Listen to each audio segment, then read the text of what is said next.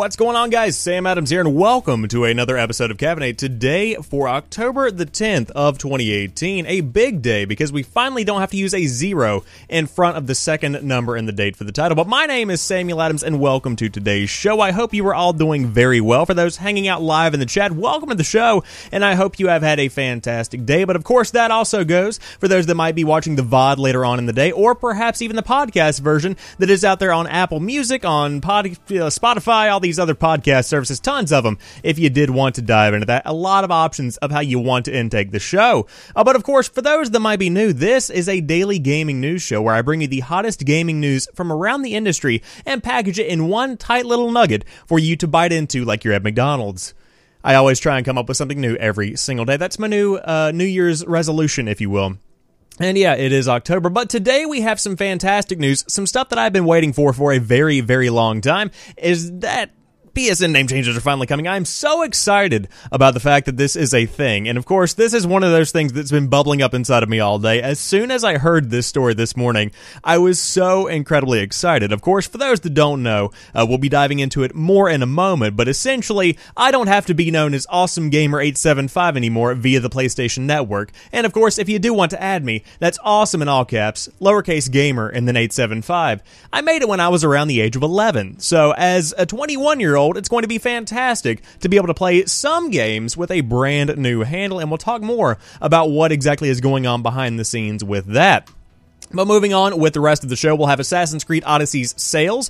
We have the game Stardew Valley. You might have heard of it, coming out on iOS in October, which is, if you'd lost track, this actual month. On top of that, the Nintendo Switch Online has a new version of Zelda that we will talk about if you did want to dive into that. Black Ops 4's Blackout map has been revealed, but it's been specifically revealed showing off where everybody kind of took part in some action during the beta, and I thought we would kind of talk about that. Maybe you can plan out your routes for whenever the game does launch later on in the week. On top of that, Netflix has announced some casting for the new Witcher series that everybody has been talking about.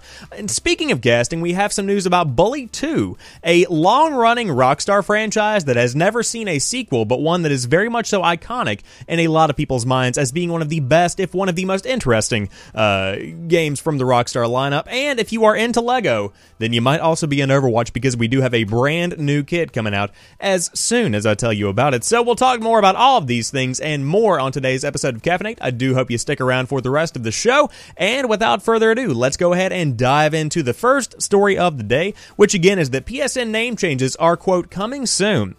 All PS4 owners will get to change their PlayStation Network ID in, quote, early 2019. Sony announced today the PlayStation users will be able to change their PlayStation Network IDs in early 2019. A blog post about the changes established a few key points, mainly how much it will cost players to change their name once a trial period is over. Select players who have participated in a system software betas previously will be allowed to change their PSN names as part of the PlayStation Preview program. The first PSN name change will be free of charge, but changes after that will cost $9.99 USD. The option to change your PSN name will cost you $4.99 if you are a PlayStation Plus member, Sony said. Quote, changes to online ID can be made through the settings menu or via the profile page on your PlayStation 4, according to the blog post. And of course, there is a longer statement here. When you change your online ID, you will have the option to display your previous ID with your new ID so your friends can recognize you. That's not going to be happening on my end, but once you decide to display your old ID or not, you won't be able to adjust this after completing the online ID change process. The preview program will finish by the end of November, Sony said it will roll out the program to all PlayStation 4 users in early 2019. Sony's update to PSN IDs comes with a major caveat. It might not work with all games on all platforms. Quote, this feature is compatible with PlayStation 4 games originally published after April 1st, 2018, and a large majority of the most played PS4 games that were released before this date. However, please note not all games and applications for PS4, PS3, and PlayStation Vita systems are guaranteed to support the online ID change, and users may occasionally encounter issues or errors in certain games. If, for any reason, you experience issues after changing your ID, you can revert back to your original ID for free at any time, and you will only be able to revert once during the preview program. Reverting back to an old ID will resolve most issues caused by the ID change. In addition, when this feature officially launches, a list of compatible games published before April 1st, 2018 will be provided on PlayStation.com for reference before you can make the change. PlayStation Network IDs have been set in stone since Sony's online service launched back in 2006 alongside the PlayStation 3. The option to change your PSN ID has been a long-standing request from PlayStation users, but while similar services have offered the option to change users' display names over the years, Sony took more than a decade to address it. At last year's PlayStation Experience, chairman of SIE Worldwide Studios Sean Layden said he hoped to give PlayStation owners an update on Sony's progress on that front by the end of this year, and lo and behold, here we are. Now, to address a question in the chat, you weren't allowed to before? No. Unfortunately, the way they built the infrastructure that is kind of the foundation of the PlayStation Network, you are essentially tied to that specific ID instead of being your own entity that has a name. So whenever you do change your name, you're essentially going to be putting on a different name tag, but you're still the same person, as it should be. But before, you were literally known by that specific thing, and in their system, that is how you were. So everything you did, every trophy you earned, anything along those lines, it is all tied to that specific name. And of course, that did lead to some problems for those that did want to change their names. And it's something that a ton of people have been kind of dealing with over the course of the past 10 years. Because, as I said, whenever I made my PlayStation Network ID, I was in a campground at the age of 11 sitting on a terrible, absolutely abysmal Wi-Fi connection trying to connect to the PlayStation Network. And so once I finally connected, I chose pretty much the first thing that came to mind. My friends, I was an awesome gamer. And so therefore, I went ahead and put that as my PlayStation Network ID, and then for some reason, I put the numbers 875 for no particular reason whatsoever. And that, my friends, is what I've been stuck with all the way until I am now 21 and a half years old. So, as I mentioned before, I'm incredibly excited about this. I cannot wait to dive in and change my name as soon as I am able to. But unfortunately, I am not in that preview program, so it looks like I'll be able to jump on board in early 2019, and I hope that my names aren't taken, because I have a few in mind if the first one doesn't work. But of course, as for right now, if you did want to learn more about that, a ton of outlets are talking about it, and it is without a doubt the biggest piece of gaming news of the day. As far as they're charging for it, where you do have to pay $10 if you aren't a PlayStation Plus user, or $4 if you are, I don't really think that's a big deal. I see that Xbox Live has been doing that for a while. Needless to say, unlimited free changes could present an issue if you did just change it every month or so to kind of keep up with the times, or maybe be the trendiest memer on the block. But I totally think this is a pretty good way to do it, and I'm glad that they have finally changed everything on the back end so that we can finally do this. And so, we will see what my final name is. Maybe we'll make a contest out of it. Name my new PlayStation Network ID. Just kidding, I would never do that. But moving on to the next story of the day. Assassin's Creed Odyssey has the franchise's best launch sales of this entire generation. Assassin's Creed Odyssey, the latest in the sprawling series that began in 2007, reportedly holds the best launch sales in the series for this current console generation, beating out launch sales for Origins, Syndicate, and Unity. Well, when the competition isn't exactly prime, then perhaps you do have a chance, but announced by Ubisoft, the developer attributes high review scores and positive player feedback for these strong sales. Though no solid numbers were given, we do know that Origins sold twice as fast as Syndicate in a 10-day period following launch. It's unclear if the statistic includes Black Flag, which was released on current generation consoles, as well as consoles from the previous generation, and shipped over 10 million units within 2 months. Quote, "We are incredibly proud of what the team accomplished with Assassin's Creed Odyssey and humbled by the amazing reception from critics and players," said Jeffrey Sardin, Ubisoft's SVP of Sales and Marketing. "Based on the quality of the game and the very encouraging reactions from players, we expect Odyssey to be one of the top-performing Assassin's Creed games of all time." And of course, IGN said that the game was amazing. You can check out their full review over there if you did want to dive into that. But as for right now, it does seem like Assassin's Creed Odyssey is selling very, very well according to Ubisoft. And for a good reason. Of what I've seen, the game does very well in balancing a lot of various perspectives of gaming, because you do have microtransactions within the game, which does satisfy the board members, if you will, behind the scenes at Ubisoft. So you can buy your way to the top and pay to win if you do choose to do that, because it doesn't hurt anybody else. It is a single-player game. However, of what I've heard from my close friends that have been playing the game, it isn't something that's pushed in your face, because so many games, as of the past 5 years or so, have pushed the microtransactions right in your face to where it's like, buy these, or you can do this, but primarily buy these. That's not what they do with Assassin's Creed whatsoever. They actually do it very, very well, and they market themselves effectively in that. Overall, I've heard the gameplay is great. The story is stunning. I've heard that people can put 20 hours into the game before even diving into the first mission of the actual mainline story. Amazing stuff that I'm hearing about Assassin's Creed, and this is one that, as I've said, I might give a shot whenever it does have a bit of a price drop. Of course, I'm in college. I don't want to be throwing around my money too liberally, but I do want to be able to play these games as they do roll out, so we'll see what happens with this one. I have no doubt that it's going to be a big seller for the entire holiday season, but as for right now, it seems like it's selling fairly well. It's interesting also, this little nugget of information here, that Origins sold twice as fast as Syndicate. Kind of neat there, little details here. So, anyways, we can analyze this for the entirety of the night, but as for right now, what you need to know is that Odyssey is doing very, very well, and that's what happens when you take the time and you make a good game. I'm just saying. But speaking of good games, the acclaimed farming simulator Stardew Valley is coming to iOS in October. Critically acclaimed farming sim / role-playing game Stardew Valley is coming to the Apple App Store on October the 24th, developer Eric Barone announced on Tuesday. Mobile game studio The Secret Police is handling the port. The iOS version is the full game, Barone assures fans, and it plays almost identically to its PC and console counterparts. The main difference is that it has been rebuilt for touchscreen gameplay and iOS, new UI, menu systems, and controls, he said in a blog post. Stardew Valley on mobile has all of the single-player content released in the big 1.3 update, including the night market and new character events, but it doesn't include the PC version's recently added multiplayer features, and Barone stresses that development on the mobile port isn't impacting work on the console multiplayer ports at all. Quote, console multiplayer is making great progress, and I have every intention to release it as quickly as possible, he said. For a quick update on where it's at, the Switch multiplayer update is coming along well and has now gone into quality assurance testing. Xbox One and PlayStation 4 multiplayer updates will follow, all being done by Sickhead Games. I promise to keep you all updated on any news I get regarding release timeframes for all of the consoles, and I really appreciate everyone's patience. Of course, if you were wondering about a price, Stardew Valley on iOS costs $8 and is available for pre-order right now. There are no in-app purchases, Barone said. PC players who want to make the switch to mobile can transfer their save data via iTunes, but there is a caveat. Mods aren't supported, and any save data that's transferred containing mods can cause compatibility issues. An Android version is also on the way. Barone said he hopes to have more news about it, exact launch date, pretty soon. So keep your eye to the ground on that one, or perhaps your ear to the ground. The eye wouldn't do very much for you there. But overall, glad to hear Stardew Valley is coming to the iOS. Of course, this is a game that I never really got into, but for fans of Harvest Moon, this is pretty much a dream come true. It truly is a fantastic little game, one that's adorable in its art style, one that is fantastic in its gameplay, and one that is going to be right at home on the mobile platform.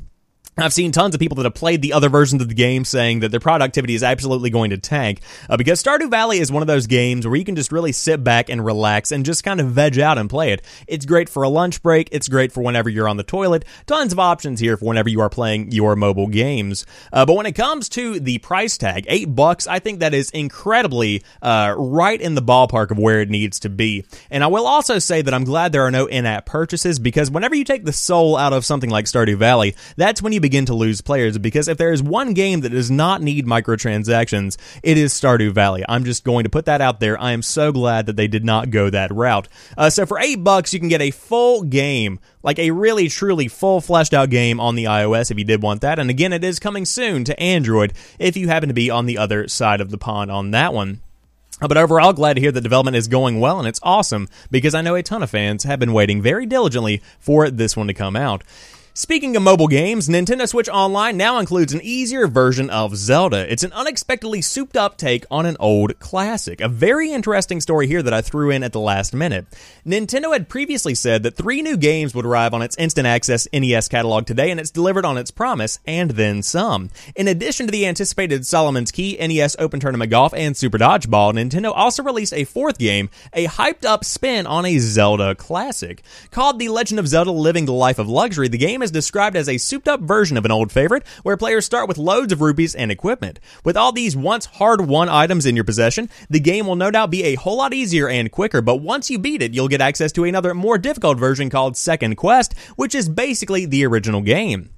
Essentially, it's making the classic a bit more approachable for newcomers. It's not yet clear whether this one will take a more traditional approach to Link's adventures or will simply play out luxury style, but old school Zelda fans and new gamers alike probably won't waste much time finding out. And so I think this is a great way to kind of introduce people. And before we jump into what I think, I do want to read the official description here, because I missed it on the drop since Nintendo didn't tell anybody this was happening. The Legend of Zelda Living the Life of Luxury. Buy something, will ya? In the souped-up version of The Legend of Zelda, you'll start with a ton of rupees and items. You'll begin with all equipment, including the white sword, the magical shield, and the blue ring, and even the power bracelet. But if Ganon's still giving you a hard time, the power of money will overcome. Just buy yourself some more items and give it another shot. Beating the game once grants you access to a more difficult version of the game called Second Quest. And that, my friends, is what you'll find on the Nintendo eShop. Overall, I think this is a great way to kind of entice more people to get into those classics, to really try out these classic NES games, because I have played the original Legend of Zelda, and I will say that in a world where we are given tutorials, in a world where we are kind of guided through a gameplay experience, and occasionally we will be given free reign over our world if we do figure out the best way to play it, it's always a little bit jarring to go back to how games used to be, where you literally had this kind of game put in front of you and you just give it a shot, and it's like, see what you can do. A couple of tutorials here and there, but overall, these games are very much so putting you out there in the cold and letting you figure out the world for yourself, and there's a lot to be said about that kind of game. But to be able to have all these rupees, to be able to have all this equipment, and to be able to kind of really just dive in and dominate in The Legend of Zelda, I think it's a fantastic little idea, and I hope that I see more games do this kind of thing, especially if they are released for free for the NES Online subscribers, or the Nintendo Switch Online subscribers, excuse me. Same thing, because you get free NES games, and that's basically the main draw of the entire service anyways. However, if you did want to dive in, the game is available now if you did want to do that, along with 3 other NES classic games, which are much, much less impressive. Speaking of games that are not less impressive, Call of Duty Black Ops 4's Blackout map reveals most active locations from the beta. Treyarch shared a heat map from the Call of Duty Black Ops 4 Blackout beta to show the most active spots on the new map. Tweeting the image below through the Treyarch Twitter account that caters to the PC players, the heat map highlights different points around the map with a bright orange color to show where the action took place. Treyarch didn't say that this is where people are dropping first, but the fact that these more major areas are the most contested means that players are either dropping in those spots to start the game or gravitating towards the busy locations filled with buildings and loot. Battle Royale games often see players dropping in the main areas of the maps, since those are the spots that'll net them the quickest loot and put them in the middle of a fight, so it's not surprising to see so many major areas lit up on the map. An example of that can be seen at the dot on the bottom left part of the map where Lighthouse is, a landmark that's far away from the center of the map and runs the risk of putting players far outside the circle, but is nonetheless still quite an active place. Other areas like Nuketown Island, Rivertown, and the Asylum building that is pulled from Call of Duty's Zombie mode are among the more active locations on the map. And so I did want to kind of check this out in a large format, because I do want to kind of compare these to the original map that we have seen in the reveal that we saw on Twitter a couple of weeks back. So it looks like the hottest locations here on the map are without a doubt the ones that are named, as you would expect, because that's where people are kind of guided to go.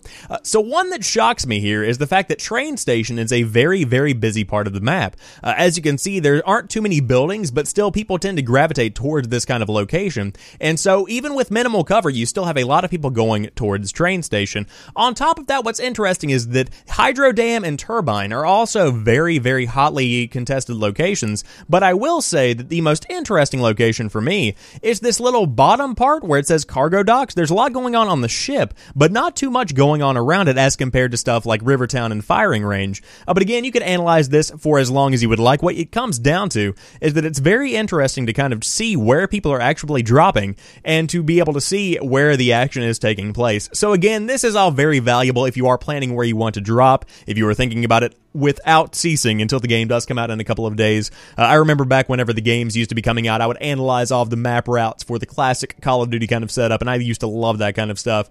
So again, if you did want to check out what they are bringing to the table with Blackout, it launches alongside Call of Duty Black Ops 4 as a third mode in the franchise. If you did want to check it out, or at least a third mode in the game, you have zombies, you have the regular traditional multiplayer, and then you do have Blackout. So there's a lot to offer here. And of course, they are having a kind of heightened focus on PC gamers for this entry in the franchise. Could be pretty fun to see how that ends up shaking out. But again, the game does come out on October the 12th on the PlayStation 4, the Xbox One, and the PC. And I will say, as I've always said, I'm going to be buying this one on day one. But another fantastic game, The Witcher's Netflix series casts Ciri, Yennefer, and other supporting roles. Now, before we jump into this article, I will say that there are many, many names here that I'm going to mispronounce. I'm not a perfect man, as you can see by the rest of the show that you've been watching. If you've made it this far, you are quite the gentleman, aren't you? But let's go ahead and dive into it. Last month, we have learned that Henry Cavill will star as Geralt in the upcoming The Witcher Netflix show. Today, more roles have been cast, giving us a better idea of the events from the novels that have been adapted into the show. The Hollywood Reporter confirmed today that Ciri will be played by Freya Allan, the War of the Worlds Into the Badlands, as most known for, and Yennefer by Anya Chalotra, I believe is how you say that last name, The ABC Murders, and Wanderlust. Other supporting roles have been cast, such as Jodie May, Game of Thrones genius, as Queen Calanth. See, this is where it gets fun. Bjorn Hilnir Haraldsson, Fortitude, as her husband, and the knight Adam Levy, Nightfall Snatch, as the druid Mouse Sack. What is a Mouse Sack? Okay, who also appeared in The Witcher 3 as Ermion, Mayanna Berging, as the head of the Magical Academy at our... Why? Tysea, Dave Rees, Millie Brady, I got that one, as the outcast Princess Renfrey, and NX also confirmed Therica Wilson-Reed as Sabrina Glevesgu, and Mimi Nindwini. Mimi Nindwini? Really? Is that actually a name? As Fringilla Vigo. I am absolutely killing it tonight, ladies and gents. This is content. Judging from the cast of actors, we are likely going to see it adapted into the show stories from the Last Wish books, such as The Lesser Evil and A Question of Price. The titular novel, where Geralt and Yennefer meet for the first time, is likely getting adapted, though the casting for Dandelion, who plays a role in it, has yet to be revealed. Other major characters from A Question of Price, such as Dooney and Pavetta, have yet to be cast, but we will likely hear more about them soon. The Witcher Netflix series is going to be based on the Sapkowski, I'm just going to call them that, novels that will consist of 8 episodes that will be directed by Alec Sakharov, Game of Thrones Rome, Alex Garcia Lopez, Daredevil Fear the Walking Dead, and Charlotte Brandstrom, there we go, Colony, The Disappearance. Thank God there are no more names. The Witcher Netflix series will launch on a yet-to-be-confirmed date. Rumors say it may even come out next year, but an official statement on the matter has yet to be made. Before I go into what I think about this, I want to apologize on behalf of myself and the people here at Samuel Adams Media, which includes myself, for all of these mispronunciations. You are all fantastic people doing the Lord's work out there with the Witcher series. But when it comes down to it, I'm excited because it does sound like there's going to be a bit more of a backstory instead of necessarily what's going on in the actual game itself. Of course, you do have this whole where Geralt meets Yennefer for the first time kind of scene being set up within the article here, and I would love to see that kind of stuff come out in this TV series, because then people get directed back to the games, and then people start to play the games and get more lore, and then more of the TV show comes out, and overall, it just kind of works in a synergy kind of way, instead of necessarily sucking an audience away from the other and trying to redo a story that's already been told fairly well. So again, we could definitely analyze this more, but as for right now, all of these fantastic actors and actresses with confusing names are going to be in this Netflix series, so you guys will have to let me know what you think about that in the comment section down below. Wow, that was rough. But speaking of casting calls, with more able to pronounce names, you do have casting calls for The Bully 2 that may have been released. And again, this is just a rumor, nothing that is being reported on officially. You do have some speculation here, but something that is worth talking about. We have reason to believe that casting calls related to Rockstar Games' upcoming title Bully 2 have been released by a casting director who is not disclosing much information about the title or the developer, as is expected. There are 7 casting calls for a new unannounced video game title with a leading UK games developer shooting at Pinewood Studios. The casting calls are mainly for teenage and young roles and involve placeholder names for the characters. The casting call actually provides a warning and some vague detail about the project. Mild violence and profanity will be used in scenes with the younger performer. The project itself is a thriller/drama, and all scenes with the young performer will be handled in sensitivity. The calls made by casting director Jessica Jeffries will be shot in Pinewood Studios, London, a very popular and large-scale studio for very big companies. Some casting calls directly mention staff, such as college professors. We've also seen Rockstar staff come into engagement with the listings, but the guys over there at Rockstar Intel will not be sharing info or on who or how. They are for motion capture acting roles. Bully 2 has been a long-leaked and anticipated video game, even mentioned by former Rockstar insider Yan2295 that it will be the next title from Rockstar after the release of Red Dead Redemption 2, which is just 15 days and 35 minutes away at the time of this stream. So, is this actually going to be a thing? I think that it very well could. It just kind of makes sense because a lot of companies right now are playing on that sense of nostalgia. They're saying, hey, we have these long-running games, these very iconic games in our library that could be re-explored. And Bully is definitely up there when it comes to the games that I think of whenever I think about Rockstar Games. As a kid, of course, I was never really allowed to play it. This was one of the few games that whenever I did get it for the PlayStation 2, my mom made me take back and return because it was too vulgar for me in my young, tender age. But I will say that looking back on it, it is definitely an interesting game and one that is a unique depiction of high school / early college / middle school life. You know, it's a very interesting little kind of universe they're trying to build there. So I'm excited to hear more about Bully 2, and I think that the casting could be a very interesting way to see how this is all going to play out. Will it continue on the timeline of the original game, or will we just see more stories from, I think it was Bulworth Academy, if I remember correctly? Will we just be continuing some more new stories there? I would say maybe, but we'll see what happens here. But it does seem to be in the cards for the next Rockstar game, and I would say probably development is far underway, if I did have to guess. But moving on to the final story of the day, for those that might be into LEGO, the first Overwatch LEGO set is a blocky Bastion, and I will say, it looks pretty cool, I'm not going to lie. Blizzard first started teasing a team with Blizzard first started teasing a team up with LEGO for Overwatch sets back in August, and now after a brief CGI teaser starring a minifigure Tracer, the two companies have revealed the first set, a buildable version of the robotic hero Bastion. LEGO Bastion is a 182-piece set that features the character's Omnic Crisis Orange skin from the game, along with a working machine gun that can fire small LEGO bricks across the room for added realism. Sadly, it doesn't seem you'll be able to convert the set into a turret-style sentry or ultimate attack tank modes from the game, but given the creativity of the overall LEGO community, it likely won't be long until someone figures out a custom build for those alternate modes, which would be absolutely amazing. But most importantly, the LEGO Bastion also comes with a LEGO version of Ganymede, Bastion's bird companion, which is just plain adorable. The Omnic Bastion set is a limited edition set that'll be sold for $25 exclusively from Blizzard's online store, and with BlizzCon right around the corner, odds are that more Overwatch LEGO sets will be on their way shortly. And so again, to zoom out a little bit and give you a full glimpse of it, there you have it. That is the LEGO set for Bastion. Now, me, growing up alongside the likes of Transformers, I would have loved to see a Transformers action figure where you do have a Bastion that can break down into a turret. That would be amazing, or even a tank, or even all three. That would be something that I would definitely be interested in seeing. But when it comes to the collaboration between Blizzard and LEGO, I think this is a perfect match. I think that when it comes to Overwatch, the audience is young enough, and also the audience is passionate enough about the game to where you would be buying and building these things. And it seems like something that is not necessarily a piece of fan service, but something that is catering to those fans that like collectibles. And again, it is just something you should take advantage of if you do have the opportunity to take advantage of it. So I won't be buying this just because I have enough random things laying around. I have enough figurines and enough of these giant statues and whatnot. But when it comes to the LEGO sets, it seems like more and more of these are going to be coming. But right now, Bastion is the one that you can get if you did want to pick it up. Again, $25. Relatively cheap considering the normal price of Legos. I will say that. I kind of expected more. I'm not sad about it, don't get me wrong, but still, $25, a good bit of money for formed plastic.